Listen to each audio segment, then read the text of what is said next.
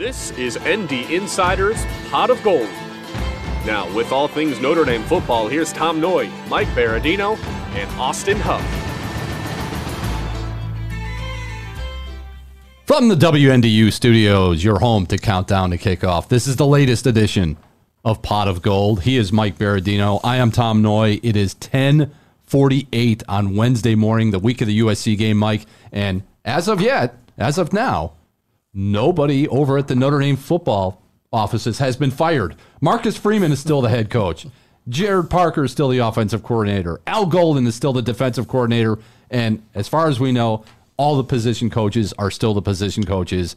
Sorry, Notre Dame fans, and you know who you are after Notre Dame loses to Louisville 33-20, and the solution to the Irish dropping to number 21 on the poll and 5-2 on the season is fire everybody. Everybody's got to go. Marcus Freeman's in over his head. Jared Parker doesn't know how to call plays. Al Golden, might as well get rid of him too. Calm down. That's not the way we do things. That's not the way Notre Dame does things. The Irish getting ready to face probably their toughest opponent, offensively anyway, in number 10 USC, Saturday at what promises to be cold, windy, rainy Notre Dame Stadium. It's a redemption weekend for Marcus Freeman and everybody Irish coming off that loss to Louisville. Before we get into USC, before we start hearing Mike Berardino hum the USC fight song, what the hell happened in Louisville? You were there. I was there. Yes. I had an overnight car ride home up I-65 and US 31 to think about it, and we've had a couple of days now. I still can't make sense of what happened in that second half, where Notre Dame's up 10-7, and then all of a sudden everything goes to pieces, and you look up and they're down 33-13. What happened? Yeah, I was asked that same question on Sunday after staying in town and then visiting my 94-year-old godmother, Marie Vitale, and she had the same question for me. She did. She said the same thing, and of course, did she say fire Marcus Freeman? No, too? but they just. I was surrounded by a lot of Card Nation people. My cousin is a long-time University of Louisville doctor, and not for the team, but great history there. They've been there since the 80s, and they all were in disbelief. They were at the game, a couple of them, a couple of my cousins, and they put me on the spot just like that, and I just wanted to eat cupcakes and take a nap, and that's pretty much my daily routine. And now you want to eat cupcakes and take a nap really instead do. of answering that question. Where are the cupcakes? Where's the producer couch? Jerry? Come on, Jerry, you're in charge of the cupcakes. You know how much I get paid to do this? You think I'm bringing cupcakes? It's not about that. It's about pride. It's about serving others. So I had no answers from my godmother, Aunt Marie. No answers on that. What happened? Well, but this is a podcast, so we'll take a swing at it. Dare I say, there might have been the first time my radar rose on this was when Maris Leofau was asked, "Do you even know who you're playing next week?" And he smiled and he said, "Oh yeah, because we don't like those guys very much." And emotionally, that struck me because obviously everybody they all know who they're playing throughout the court. And I'm not saying that they were like practicing for Louisville but thinking about USC. But that that smile told me that they wanted a shot at USC again. They want another shot at them because they weren't just beaten; they were embarrassed, even though not by the score, but by Caleb Williams' Heisman campaign. Mm-hmm. It was a look at me thing. It was a lot of raised knees and the stiff arming and it was holding the football out as Jack Kaiser could not reach him into the goal. And they want another crack at this guy. The fingernails that he had painted and what he had painted on his fingernails. Yes, and then I asked Riley Mills about that. And he said they did. I said, "Did you get close enough ever to see him?" And he said, "No, but people in his friend and family group texted him after the game, the screenshots that were out there right after the game, and they'll use that as fuel. I mean, it lines up. If USC had somehow survived or lost to Arizona, easily could have lost. They were down 17-0 to a bad Arizona team. They would come in here with a whole set of different motivation. But I think it lines up interesting. Notre Dame's catching a USC team that's coming off kind of its Duke moment, where it survived something it shouldn't have, and perhaps is even more vulnerable, certainly on defense. At Notre Dame, or at one point, Notre Dame led 10-7 in the second half at Louisville, whatever the heck they call that stadium, L&N Credit Field Union Stadium, whatever it is.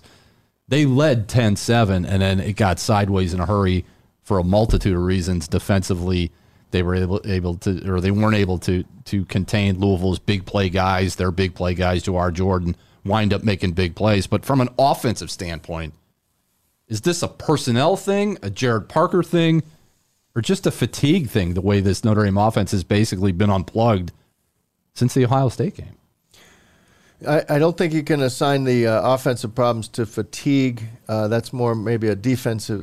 You can't even acknowledge that. But is it yes, an injury it's out thing? there. It's an injury thing. It was certainly they got out of whack. Is that offense out of whack? Yes. Yes. And two of the two leading receivers for Sam Hartman, they're modest totals, but they were the two leading receivers for the two Jadens, and both were back, but very obviously limited. And he didn't even target Jaden Greathouse, and Jaden Thomas was lightly targeted, and that took a toll. I think obviously, if you're experimenting in game with your offensive line. So much for seeing it with one set of eyes. See how about how many set of eyes? Can we use Billy's eyes too? Yeah, okay, use Billy's eyes. What about Andrew's eyes? Andrew's still here? All right, Andrew, you're the center. And Go in there and we're play using center. Andrew's eyes. But no, that was good, Andrew. Now close your eyes and go back to the sideline. We're using Zeke's eyes. One set of eyes means that those five basically can finish each other's sentences. There's so much communication on the fly because, and like this week, I'm going to get it in here right now. You got to know where Bear Alexander is at all times. Ding! One Bear Alexander. Bear Alexander. You cannot let him go unidentified, unaccounted for. The other thing that's happening, it's hard for Bear Alexander to go unidentified, as big as he is. He's a problem wherever he goes. They lost track of Ashton Gelati and friends. And there was another name. These names, but this offensive line, and just in recent memory, has put a hurting on USC and just run up 300-yard team rushing totals. Coming off, those are different individuals, but the same O-line U. And you're coming off a 28 rush for 44 yards, including 5 sacks, of course, of Sam Hartman. And that's the 5th time, Tom, in 21 games in the Marcus Freeman era that Notre Dame has not reached triple figures in rushing. Notre Dame, paltry, just stymied on the ground 5 times out of 21 Marcus Freeman era games. And if that doesn't give you motivation to punch somebody in the mouth here this week, I don't know what would. 44 total rushing yards against Louisville. Their rushing totals have gone down since the Ohio State game. I think it was 178. Duke was 158, and then now 44. You've got to be able to do some things offensively against USC because, as we talked about on Countdown to Kickoff with Chuck Freeby, they're good. There are some individuals, some really good individuals, like your man Bear Alexander on that USC defense. But collectively, this USC defense really stinks. So I think we'll be able to see Sam Hartman become, hopefully, the Sam Hartman we saw the first 4 weeks of the season. Maybe we can see Audric Estime run for 100 yards again because Sam Hartman has not been Sam Hartman. Audric Estime has not been Audric Estime. And this offense is just unwatchable right now for myriad reasons. So, yeah, maybe the defense is the defense of USC is exactly what this Notre Dame offense needs this weekend. Oh, yeah. And more Jeremiah Love. More touches for Jeremiah Love. Everyone's more Jadarian Price. Both of them. Yeah, but Love especially. Yeah, sure, absolutely. But and the other thing that needs to be brought out. This is important because it's a rotate. Even Estime at times has blown his blitz pickup. Certainly happened against Louisville. Jabron Payne has been overwhelmed back there at times. There have been some breakdowns, no doubt, when they're bringing the extra 1 or 2 or 3 rushers. And the back has to make a split-second decision on which guy to, where to go and when to slip out. And it's been botched too many times. I'm not saying it's easy, but it's been botched too many times, and at the expense of Sam Hartman's rhythm, confidence, and eye placement. Because this guy, was so accurate early and always kept his eyes down the field. That's how they were stretching the field, and it's been more about, understandably, because he's getting hit so much, he's lowering his eyes. He's looking at the pass rush, and he's looking for escape routes instead of deep shots. He's a little squirrely in the pocket lately. It's been a few weeks like that, really, since Ohio State. Really since Central Michigan hit him because of a blown Rocco Spindler moment, right? Well, no, it's been since Central Michigan because, as we've talked about, that's when Sam Hartman got hurt with his right leg. It was his right leg, right? Twisted there. Yeah, well, and he got rolled up on, and we asked Marcus Freeman about it, and after the game, and he said, yeah, Sam was actually, Marcus said he yelled at spoke to the officials and said, protect our quarterback because our guy. He was limping down the field, and it was and Sam was gesturing, what's going on. He got rolled up on, and there's no sense that it was a dirty play from Central Michigan because the guy didn't launch himself from a prone position, the old Brady rule, but one of the Brady rules. But it looked painful, and it can't be discounted as a potential factor for why Sam Hartman has decided to get rid of the ball so much more quickly, and why, and the thing that counteracts it is, 4th and 16, he got it. But this past week, he slid, and sliding just fine, but he slid when he needed 2 more. And didn't get it. He slid, thought he got the first down, signaled that he had gotten the first down. No. You don't get the first down when you slide in college football. Has to know that. Shouldn't a 6-year guy know that? Right? There you go. First down. Afterward, in the interview room at the stadium down in Louisville, whatever, Al-Anon Stadium. Every time they say that, it sounds like Al-Anon. Al-Anon Stadium. Al-Anon. L&N Federal Credit Union Stadium, a record crowd there Saturday night. Afterward, in the interview room, Marcus Freeman took full responsibility, said, we need to look at everything, take a deep dive. How the heck do you take a deep dive in middle October with USC coming up? You can't. If there are so many issues that ail this Notre Dame football team, how do you fix them all in the course of 6 days? Yeah, I think that's some things are said because it's just kind of it's in the hard drive that way, and it's in the lose a game hard drive. Let's go to this. Same sort of thing was said after the Marshall loss. They had a deep dive. But the idea of not being prepared, that certainly freaked a lot of people out. It was stunning to hear it right out of the chute. It's not unusual for people to say, we got to coach better. We got, it's our fault. It's on us. We didn't have them ready. There's some things but there was more, it felt like it more than an X's and O's preparation. It felt like the comment was, emotionally, focus, whatever, just willingness to, run into the fire sort of thing. And there was a lot of waiting around. The whole first half, 7-7, terrible first half. And you just got a sense that neither team really wanted to be there. And so this idea that they ran into a snake pit, a hornet's nest, all those things, it wasn't like that until the second half. That game, really, Notre Dame could have been up 2 touchdowns at the half, playing just decent football. And but they waited. They let a team hang around, and then it went sideways. How does this get back on track now in this week? You just come out and you just run the ball right down their throats, I think, and then that'll open up things in the back. And even if they stack the box, we've got to give credit to first what Mike Elko and Duke did. We have to give credit to what Louisville did, but it doesn't mean that USC would get away with it with Alex Grinch stacking the box because although I must say, Notre Dame they should be highly motivated for a variety of reasons, one of which is last year against USC, they're held to 90 rushing yards and couldn't, it was the Drew Pine show.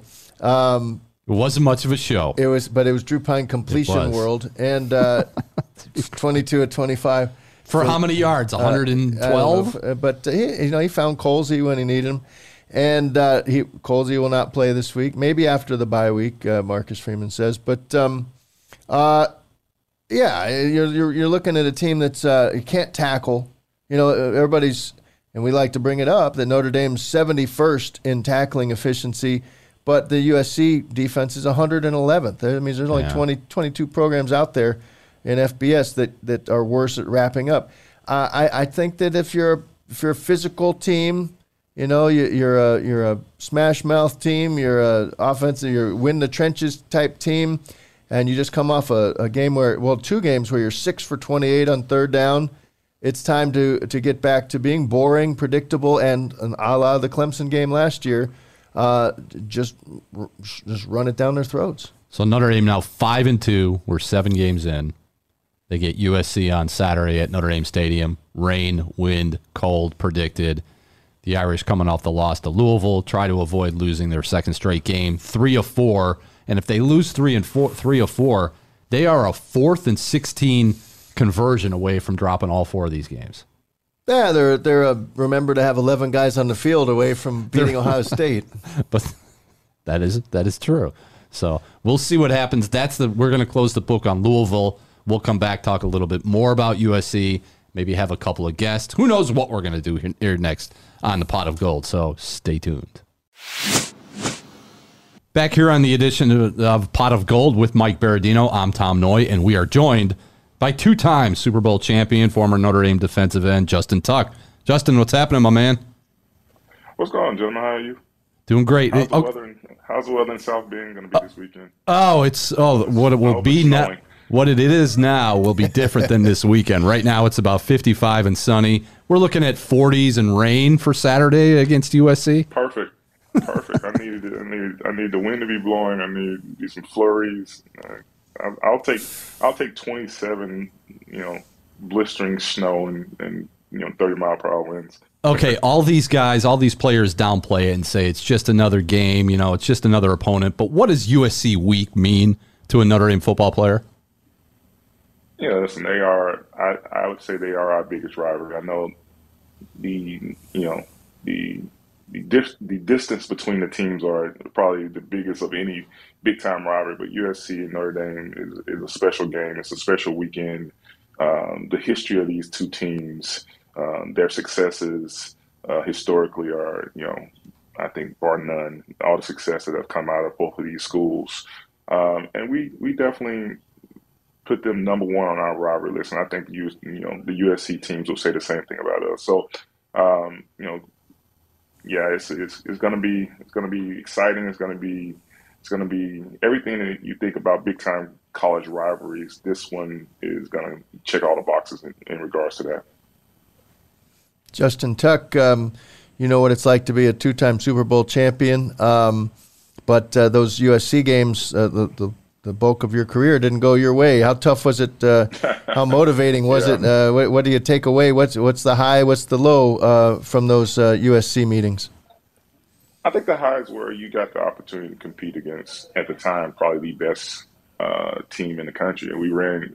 I was unfortunate to run against a couple of Heisman Trophy winners, 3 I think, probably one of the best defensive safeties they ever played in the game in Troy Polamalu, the Reggie Bushes, the Matt Leiners, the Palmers of the world. Those teams were absolutely stacked, but it gave me personally a measuring stick of where I need to be if I was going to be the type of player that I wanted to be. And I, personally had some great games against them, but as a team, and that's the ultimate goal, the team outcome, we didn't do well. Every time I get the opportunity to see any of these guys that I played against at SC, I just talk about my NFL career records against them versus my records in college. So these Notre Dame defenses against Ohio State, against Duke, maybe the first half against Louisville, they've played well enough to win, but the offense seems to have let them down. When you're a defensive guy, how do you not let the frustration of what the offense isn't doing, how do you not cloud your focus and still be a team guy?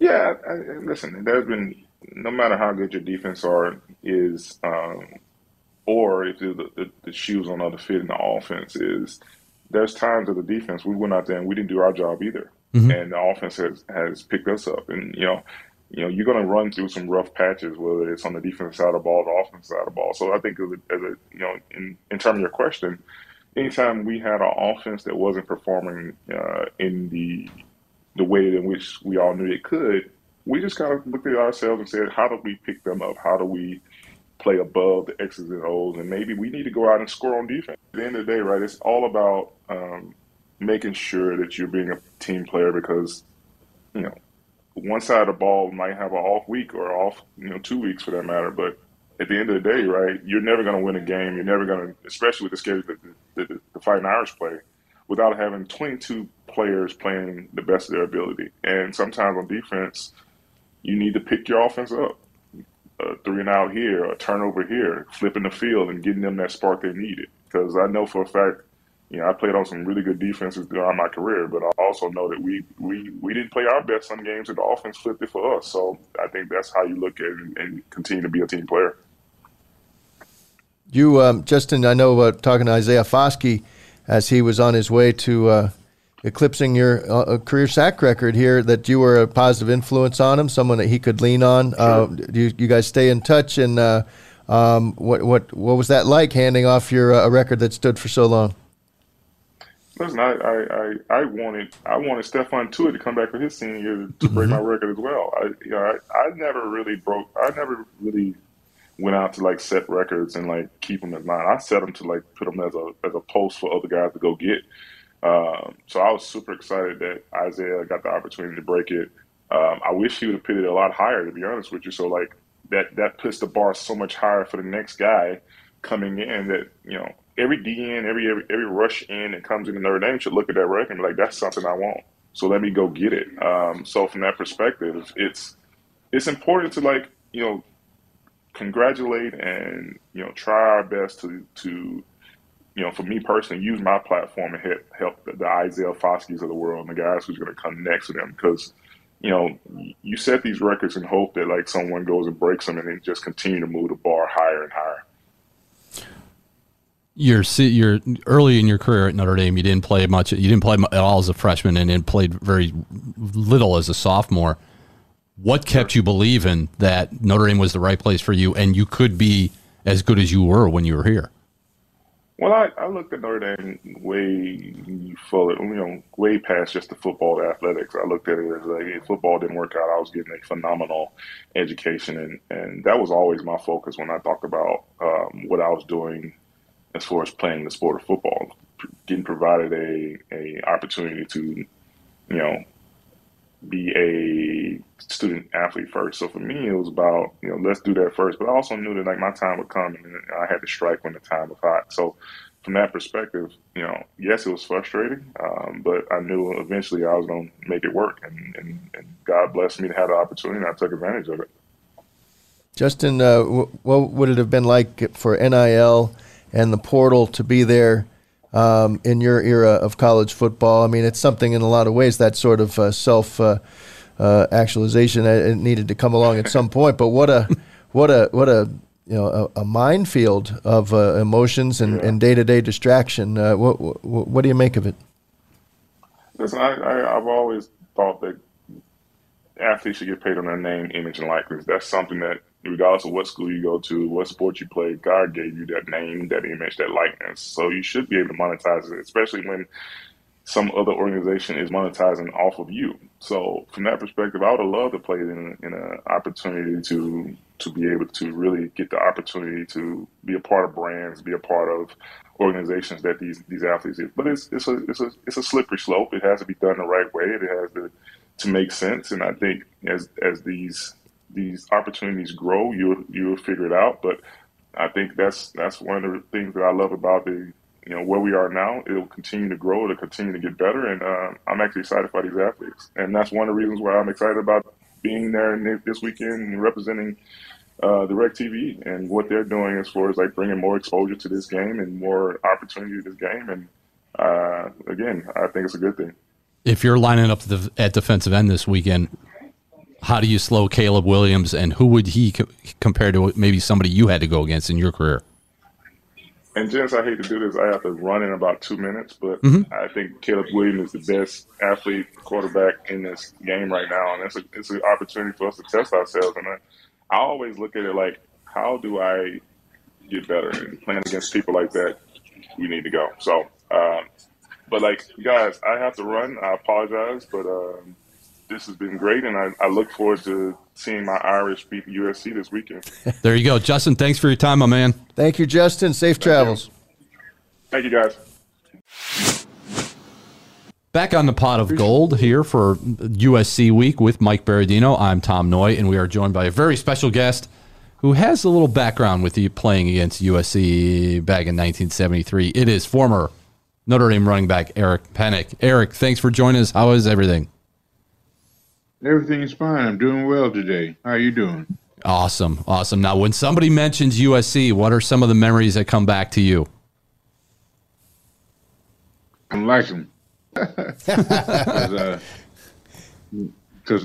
that was our arch rival to me at the time. And everybody said thought it was very important that we shut them down, because they beat us a year before. So that was a big part of why I wanted to beat them. They actually, didn't they beat you like 6 years in a row before you finally beat them in 1973? I don't want to talk about it. They definitely beat us 6 years in a row. And I just don't want to talk about it because my sophomore year, they beat us, and then Anthony Davis was going crazy and all that kind of stuff, and so it really bothered me. So I wanted to beat them that year. Eric Penick joining us, and you have your new life story, an inspiring story. It's going to be available. It's already available on Amazon. It's called A Notre Dame Man: The Life, Lore, and Runs of Eric Penick. And you'll be back in South Bend, I'm told, along with your co-author at the bookstore. Yes. And tell us about the signing that you have coming up. How much on Saturday at 10 a.m., I'm told, game day. You must be looking forward to meeting old friends and making new ones. Well, definitely I'm looking forward to meeting old friends. And I'm going to be there with Drew is going to be there also. That's Stephen's father, Drew Mahart. Mm-hmm. He played in Notre Dame. He was a linebacker and a super linebacker and a super player. So I'm looking forward to seeing him. And I'm looking forward to seeing everybody. It's going to be a good time. Going back to that 1973 team, what made that 73 team so special for you guys? Well, in my opinion, we loved each other. We cared about each other, and we wanted to do the best we possibly could for each other. And Errol was special. He was a coach, so that was very, very special. What made Eris such a good coach? He cared about us, not just X's and O's. He cared about us as a person, as people, and we cared about him as a man, as a coach. That's what made him special. He cared. His coaches, Yanto and Shui and Pagnett and all the coaches cared about us. They cared about us every day. They cared about how we felt at night. They cared about what we did in the daytime. They checked on us. They took care of us. And that what made him special. Not just him, but all his coaches were the same way. The play, the moment, obviously, you had a great career, a lot of memories, but that 85-yard touchdown against USC, you come in motion on that play before that ball is snapped. Do you have a sense that could go, that you could take it to the house? Was you getting the look that you wanted on that play? At what point in that epic, everlasting play did you know that you were gone? The funny thing about it, I dream about stuff every night before I ran the ball. What plays, how we're going to move, what's going to happen. So I saw myself in my dream running the ball. Now, I didn't know how far I was going and didn't know it was going to be a touchdown, but I saw myself in the run. And then when Tommy caught a high-low play and called my side, that's when I knew it was over. I didn't want anybody to touch me. Nobody come close to me. I just ran. And the guys did the rest. Palmerico and all the people blocked it for me. And so I felt great. It was a great play. Our best was even blocked. What's that feeling as a running back when you break away and you know nobody's going to catch you and it's just you in the end zone and the football? Well, that's the greatest feeling you can ever have. You know, that wasn't the only one, but at the time that was the best feeling I've ever had. And I can't imagine anything better and anything greater at the time. In all your travels in the last half century, where's maybe the most surprising place or the farthest flung place halfway across the world? I don't know, where you gave your name and somebody brought up that play. Well, when I was in my job, I was executive vice president of the company, and he found out that I played football because I didn't talk about it, and he said, "Man, what about this play?" And I said, "Well, Mr. Johansson, I'm not really that concerned about the play, but it was 85 yards, and I had to tell him all about it." So that was very exciting.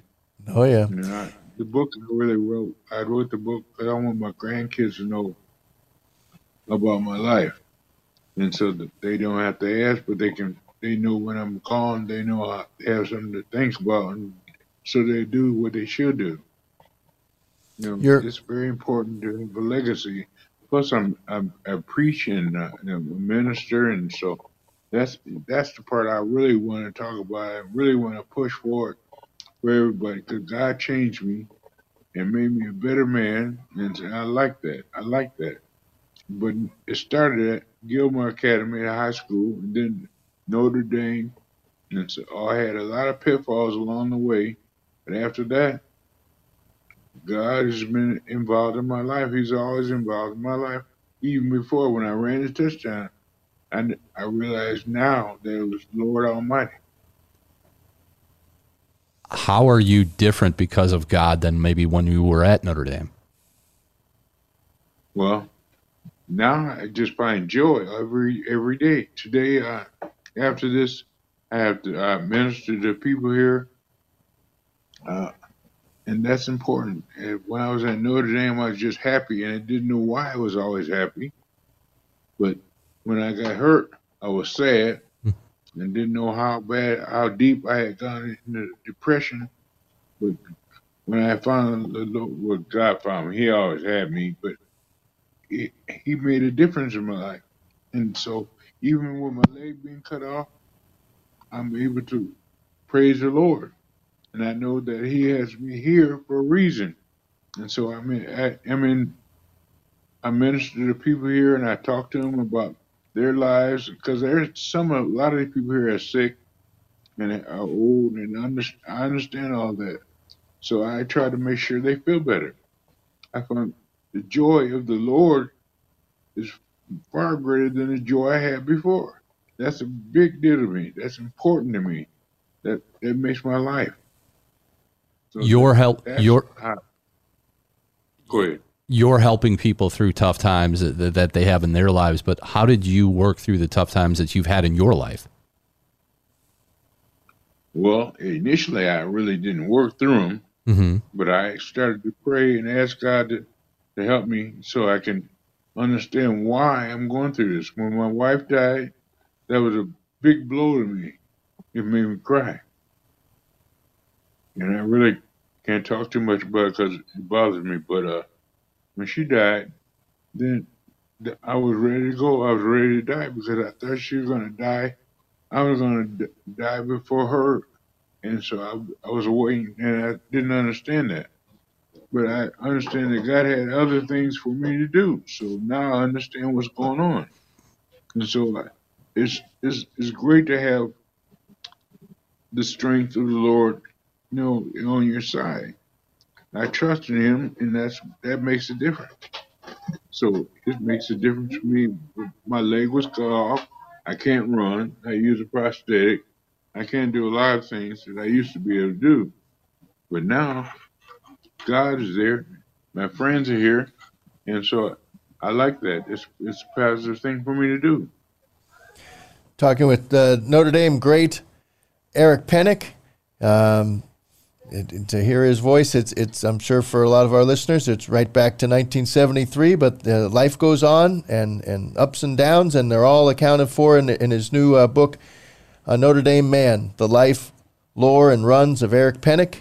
He'll be signing copies and meeting fans, new and old, at Notre Dame on campus on Saturday at 10 a.m. at the bookstore. You mentioned, Eric, that the night before your epic 85-yard run, you dreamt that you would be running the ball. How often do you dream of just being able to run? Age goes on, and you've had health problems, but you persevere. But in our dreams, we're made whole, right? So what is that like? Well, I don't dream about running the football anymore. I dream about what I'm going to say and the people I'm going to talk to when I do my ministry. Yes. Running is over. I dreamed about that because that was part of my life, and that was the most important part of my life at the time. But now, ministry here at the Pace Center is more important. So I dream about what I need to say that touches the hearts of the people that I talk to. And that's important to me now. I believe that it's incarcerated youth in particular that you minister to. Is that right? Or a key part of it? What is your message when you first meet a young person who just might not believe in second chances, might have no reason to believe that there's a future out there? How do you reach young people who have found their path there? I tell them, how can you believe in something that you don't know, but you can't believe in God? It's impossible. Because I tell them this: trust in the Lord and lean not unto your own understanding. That's what I want to talk about even today in the ministry. And when people are sad, I talk to them about finding joy in their hearts. And when they're lonely, I talk about don't be lonely, because you have the God in your life. You can call on your Father, Abba Father. And that's important to me. It's important that we can talk about God to whoever. I don't try to tell them that what God has done for them. I tell them what God is doing for me. I find joy. I'm able to walk in the Spirit. And so they say, how can you do that? They ask me, how can you be so happy? Because I have God in my life. And if you want God in your life, just ask him, he'll be there. And that's why I tell everybody. So that's how I talk to people. Because I know that the only way you feel true joy is joy of the Lord. Eric, do you feel like you've lived a blessed life? I feel like I've been blessed all my life. Even through I lost my leg and when I got hurt, and I've always been blessed. I know I'm blessed, whatever.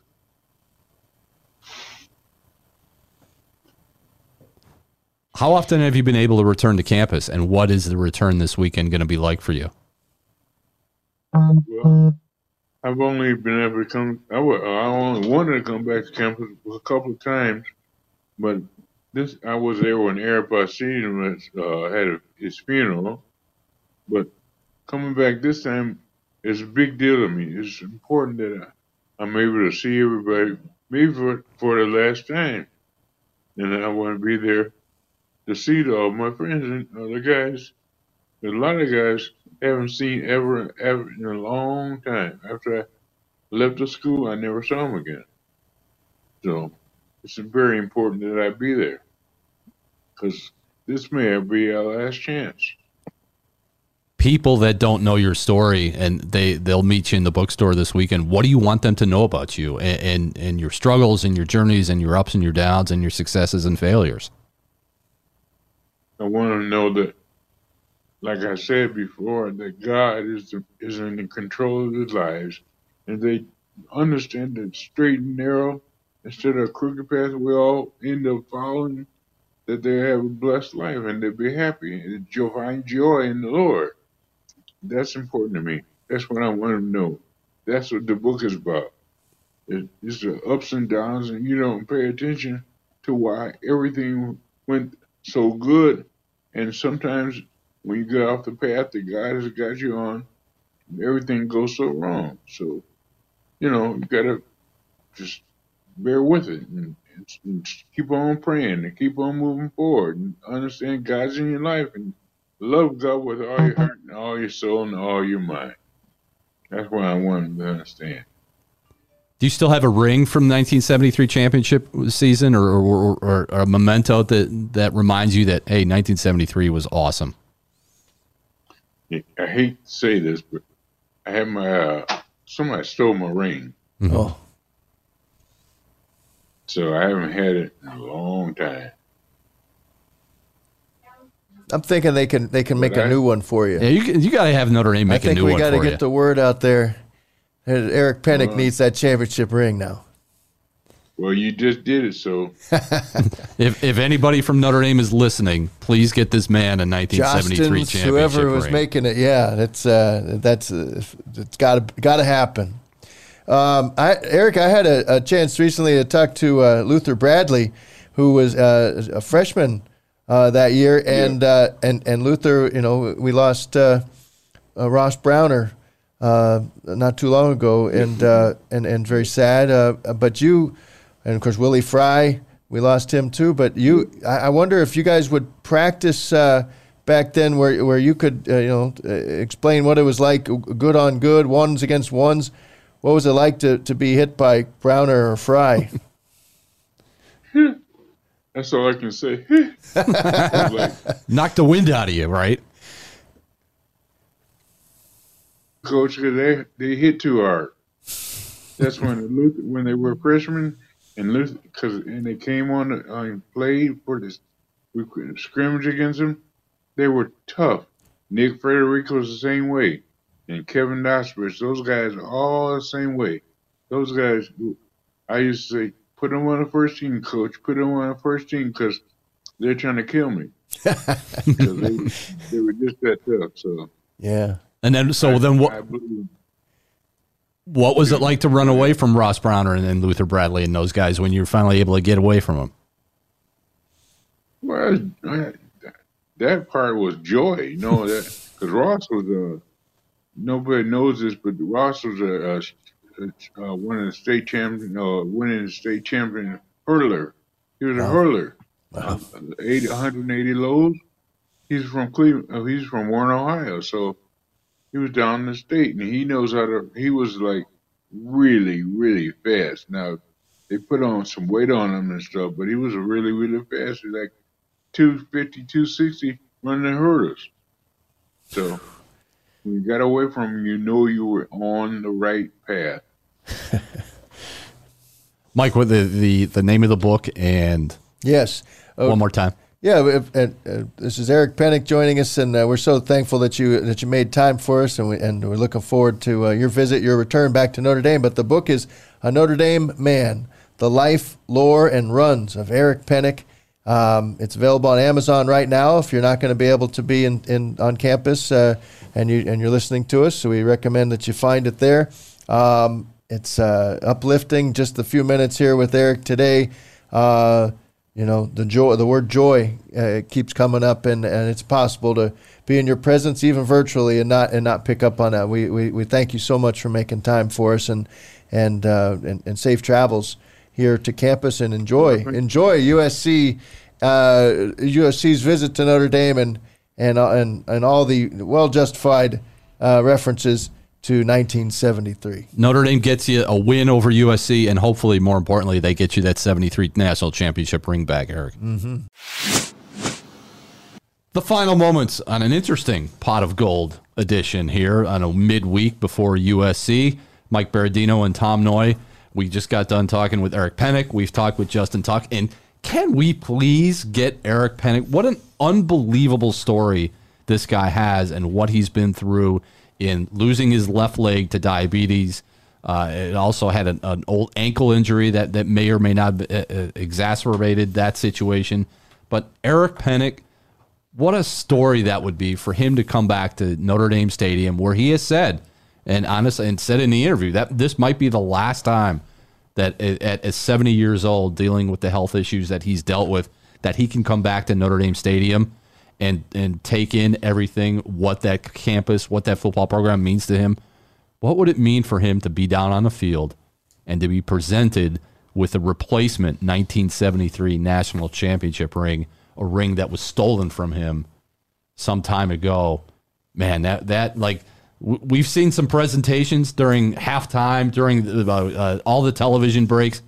What kind of a presentation would that be on Saturday night against USC to see Eric Penick get a replacement national championship ring?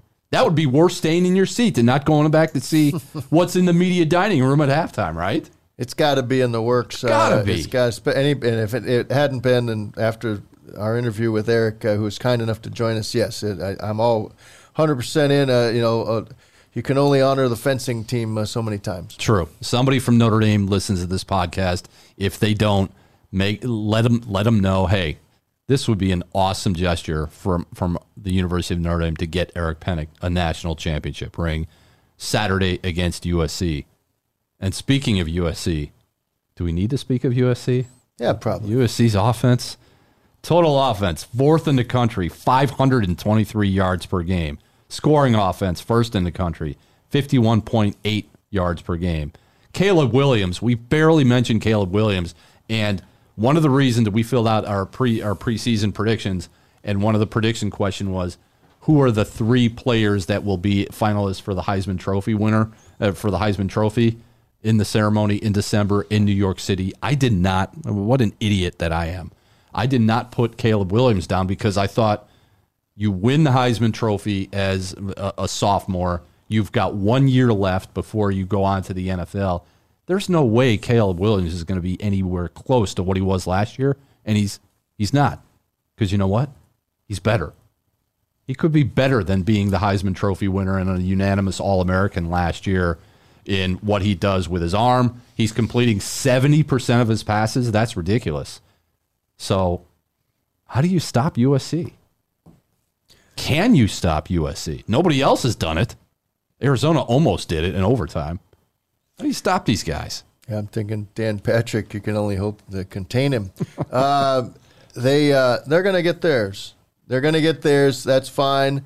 Well, one of the things that we talked about with Chuck Freeby is that you got to make sure that you're rolling. You don't want to experiment on the offensive line, but that front 7, really, though, there's going to be people who are going to have to just spell the starters. There's going to have to be some people step up who perhaps haven't had their Notre Dame moment yet, their quintessential moment among the up-and-comers.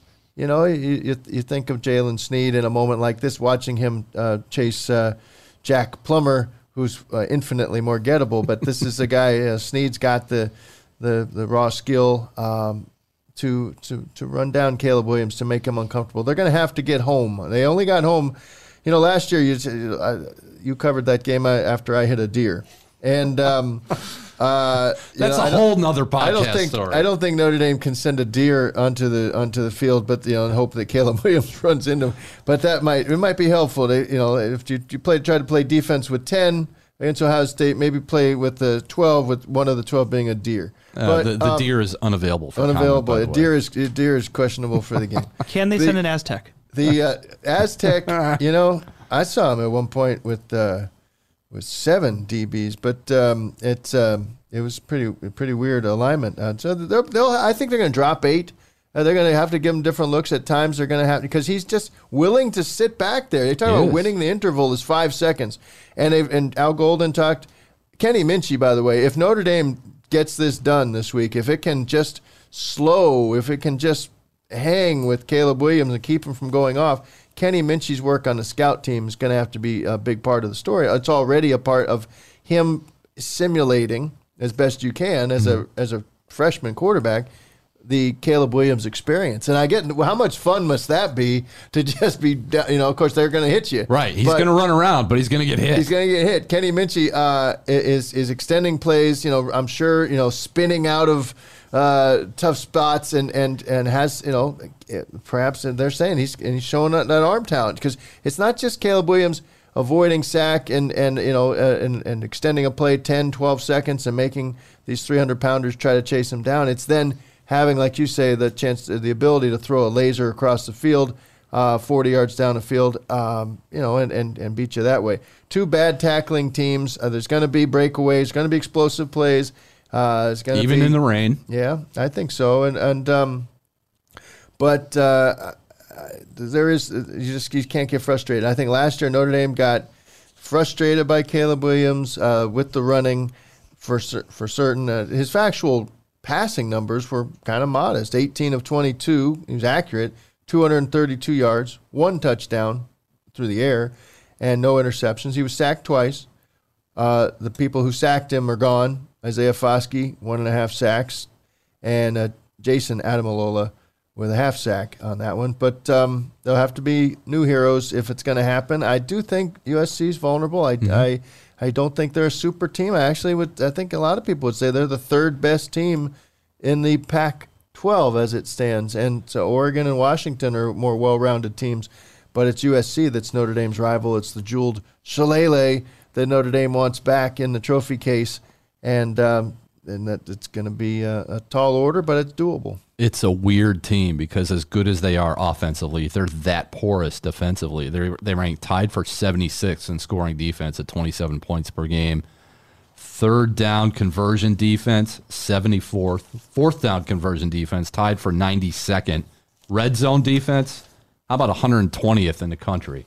So there are points, there are yards, there are chunk plays there to be had for this Notre Dame offense. As long as this Notre Dame offense looks and feels and plays like it did in the first 4 games of the season before Ohio State, maybe Sam Hartman gets going, maybe Jared Parker dials something up and taps into something.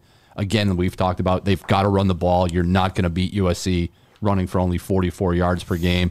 But if you can find the areas, individually, we've said they're impressive, but collectively, not so much. So offensively, it would be really odd to see Notre Dame struggle to get out of the teens for points like they have the last couple of weeks. Well, here, let me ask this question. It can lead us into score predictions, I think, pretty well. Okay. Look at you, producer Jerry coming through. Surprise. It's been an episode from God. Yes. But this game feels like it's a number. Who hits what number first? 30, 40. What is that number that the team that wins hits? Because both defenses are going to have a tough time stopping either side. 40. So it's first to 40. I'm saying wins this game. I'm saying first to 30 because of the weather. You don't know what the weather situation is, and every time you expect like a big time scoring game, we thought that might happen against Ohio State. Didn't happen. It was a defensive struggle. There'll be points, but they'll also. I think the weather might play a role in it. So I'm saying first to 30 wins this game. Mike Berardino says first to 40. So who's scoring over 40? I'm saying.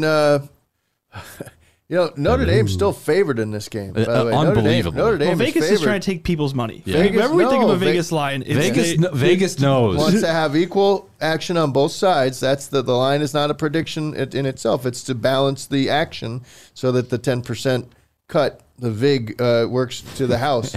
But 2.5 point favorite. It opened at 2. It was before Notre Dame ever took the field at Louisville. It was a 2-point future favorite against USC, and then it's actually increased. I think that holds up essentially.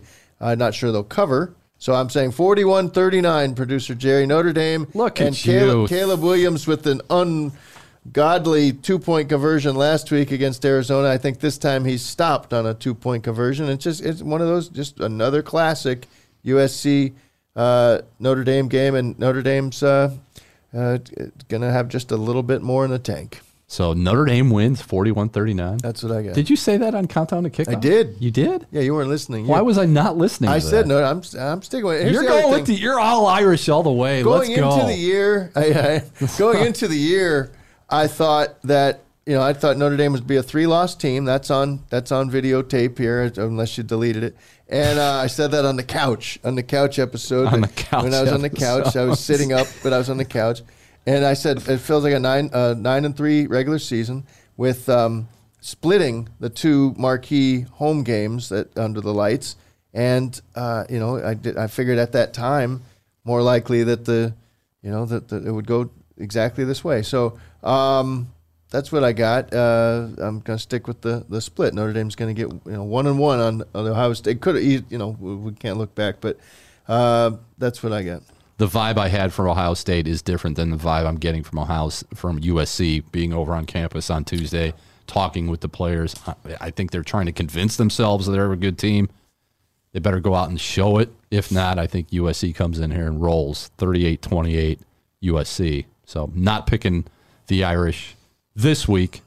We'll see what happens. We will not be here next week. We get the week off. We're both going on vacation. Well-deserved vacation, by the way. So Mike Berardino's picking the Irish. I'm picking USC. If this game comes down to a last-second play or a memorable moment or 10 men on the field, who knows? We may or may not be back here on Sunday to talk about Notre Dame and USC. If not, we will talk to you in a couple of weeks. This has been the Pot of Gold from the WNDU studios, your home for Countdown to Kickoff. This is ND Insider's Pot of Gold. Now, with all things Notre Dame football, here's Tom Noy, Mike Berardino, and Austin Huff.